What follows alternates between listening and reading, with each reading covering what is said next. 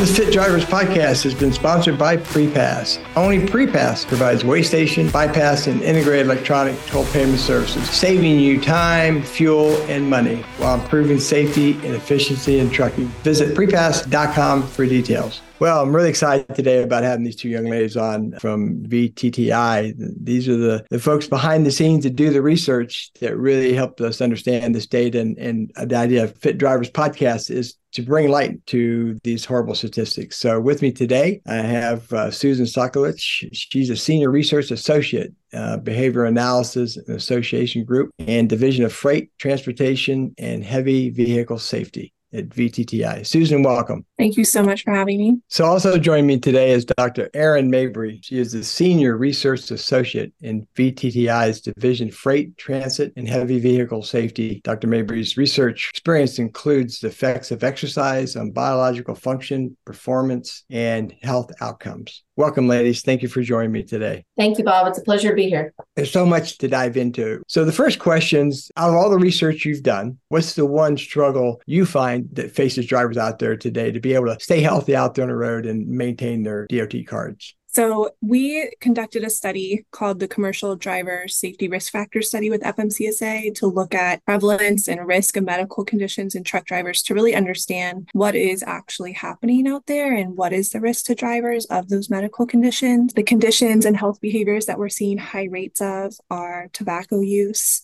obesity, irregular sleep patterns, tobacco use and obesity being comorbid health conditions with obstructive sleep apnea and elevated blood pressure. And then when it comes to crash risk, the study had really interesting findings, which is that certain medical conditions, when treated, were at no higher risk compared to drivers without these medical conditions, which to us points to the importance of treatment for these prevalent and risky medical conditions. This was a study with over 21,000 commercial drivers, and data was collected between 2013 and 2016, and the report was published in 2020. We looked at risk factors, including demographic characteristics, medical conditions, personal attitudes, and work and environmental conditions, and then linked these factors with these drivers' driving records, especially the occurrence of crash or moving violations during that period of time. And a couple of highlights that I just want to point out, we found that 87% of the drivers in that sample were considered overweight or obese. So really high prevalence of overweight and obesity, which we know has kind of a trickle-down effect for a number of other different medical complications: sleep apnea, hypertension, cardiovascular disease, metabolic disease. What was interesting is when we looked at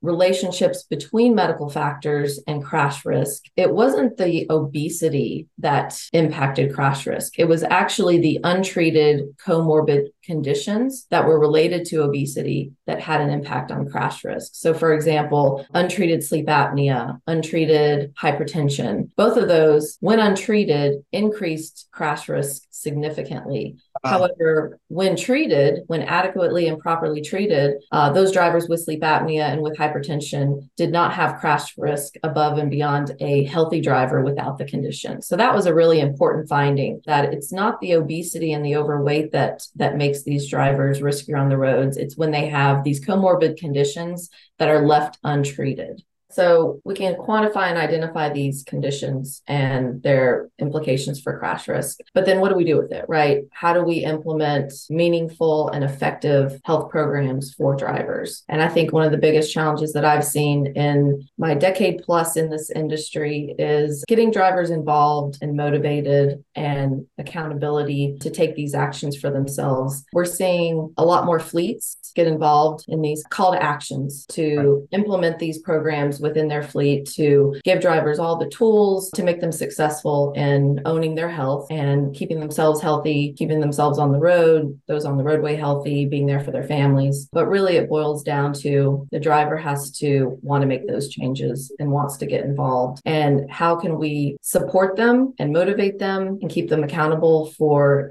making these changes that impact all of us that share the road with them? And I think that's one of the biggest challenges that I've seen. Yeah. And all the years I've been involved in this, and of course, I've come from a family of professional drivers. I have two brothers out there today still driving. Happy to say that my one brother just hit the 3 million mile mark No accident free. So I'm proud of him for that. My other brother is probably a little over 2 million. For me, in working with him all the years, it always came down to one word: accessibility. Three of us here today, we want to go to a gym or make better food choices or go to our family physician or see someone, get regular checkups. We can do that, right? The life and day of the professional driver, they don't have that kind of accessibility. And I have to tag on to both of your information about engagement. And that's the other thing. How do you get them engaged? And I know all the years talking to fleets and carriers and so forth, they say, well, okay, Bob, we want to do something, but how do you intend to get them engaged? And that's always the challenge, right? The secret. But I found that if you can really get them engaged, especially if you can get with them one-on-one, and I found the best way of doing that is coaches inside a facility to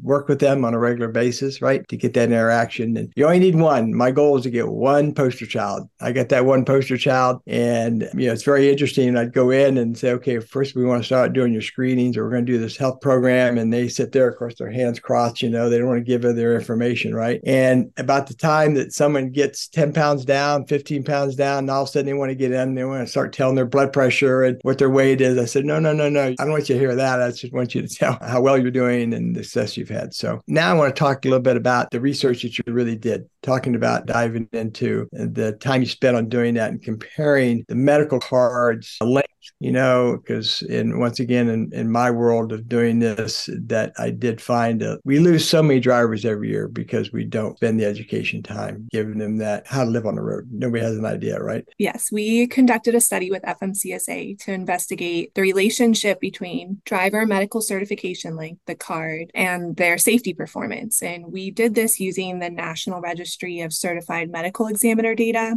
We didn't have any driver health information. We just had information about how long they were certified medically. And then we matched that data up with crash and violation data from MCMIS to understand what's the risk here of these different certification lengths or drivers with these different certification lengths. We broke down the analysis by license type, CDL and non-CDL, and age groups. And what we found was overall, the longer the medical examination certification length, the less likely drivers were to have a crash. This finding was strongest for drivers with a CDL, and we observed a higher risk of having a crash for drivers with certification lengths of 3 months or less, 3 to 6 months, and 6 to 12 months, compared to drivers with that 2-year certification length. So not every age group had the same significant findings. The non-CDL group didn't show as strong of a pattern, but generally, drivers with these 2-year certifications were less likely to be involved in a crash compared to drivers with 1 year or less certification lengths. We know that when you get a 1-year card, right, you've been pre-diagnosed. Blood pressure could be high sugar levels, could be sleep disorders. So would you think that relates to those drivers being fatigued possibly as a key component? Yeah, we see fatigue prevalent across a lot of different medical conditions. Sleep apnea comes to mind first and foremost, right? But even just obesity. Obesity is related to fatigue as well.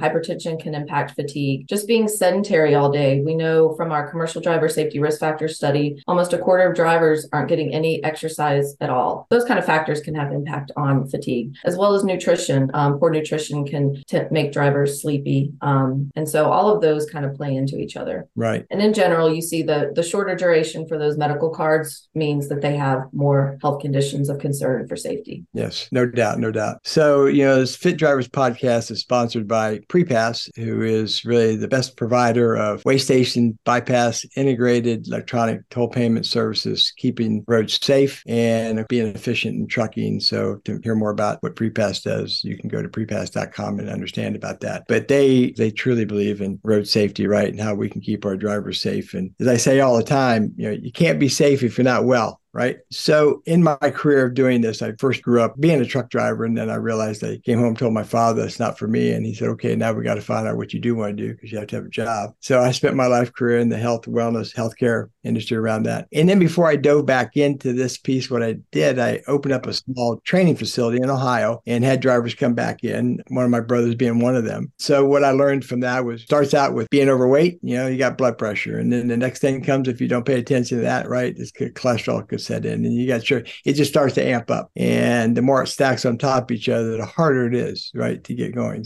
So how many carriers did you reach out to that are involved and were quite willing to talk about what they wanted to do? do? We were able to speak with 8 carriers, and that was just in the effort of who we were able to reach and who was able to respond to us within, the study time period that we were working against. But the amount of detail and time during those interviews that we were able to capture information from those carriers was really valuable.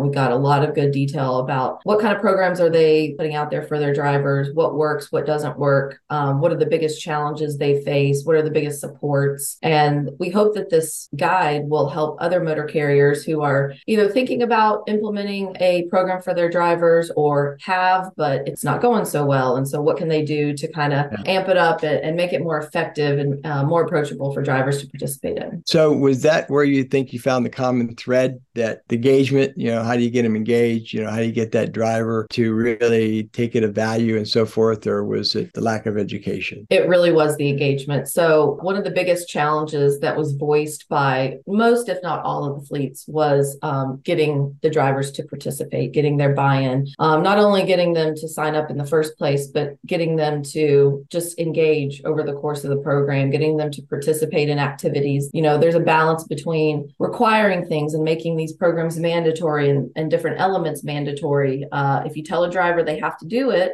they may not do it, or they may, drag their feet and say, I'll sign up, but I'm not going to participate because you told me that I have to. So there's that fine balance of making these programs voluntary in nature and making drivers want to participate. We found that incentive-based programs seem to work really well for a lot of drivers. So kind of having internal competitions between drivers versus fleet staff, or drivers at this hub versus drivers at the other hub. They like that kind of support system. They don't want to do this by themselves. Involving family was a big strength that these carriers reported. So having these programs available to not only their drivers and their staff, but involving the family as well, because when the driver goes home at the end of the day, they need their family to support them and be involved in the health changes that they're trying to make. Absolutely. And I found that when I would do on-site screens and so forth, I always made sure that we reached out to the spouse at home or their partner or whatever to come in, encourage them to come in and do the screen. Because another research project I was involved in saw that their insurance utilization was really highly driven by the partner at home. And there was a direct correlation. If the driver was struggling with weight, most likely the partner was as well. And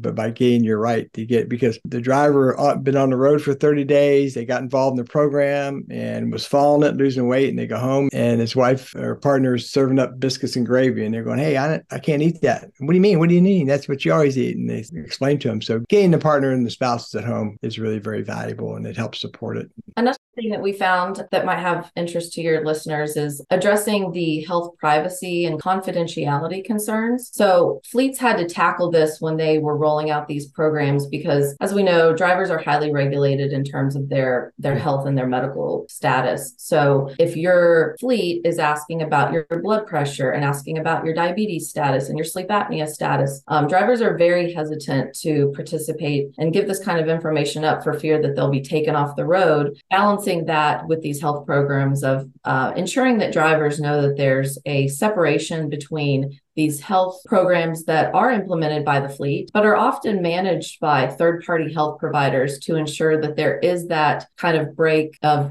information between the carrier, who has to, make sure that those drivers are in compliance with regulations in terms of their health, and then a third-party health provider that can maintain privacy and confidentiality for these drivers. Yeah, and to your point, I found that I had success in coming in because third-party drivers were very hesitant when they had the company nurse come around or the healthcare nurse coming around and do it. They just, no matter what you tell them, they don't want to be part of it. But they would find that if they contract with a third party, that was kind of the badge that helped provide that security. And like I said, once we got them in and found that one champion, then they would spread the word. But where I found the success in gaining engagement was I finally learned about we had to go into the orientation classes and the safety classes and talk to the class in front of them to get them, when they first came in, to get them to understand why it's important to be involved in the program and take these steps. And how I learned that was we'd talk to a new student, for example, and they'd been on the road and said, how'd you do this week? I didn't do very good because my trainer said,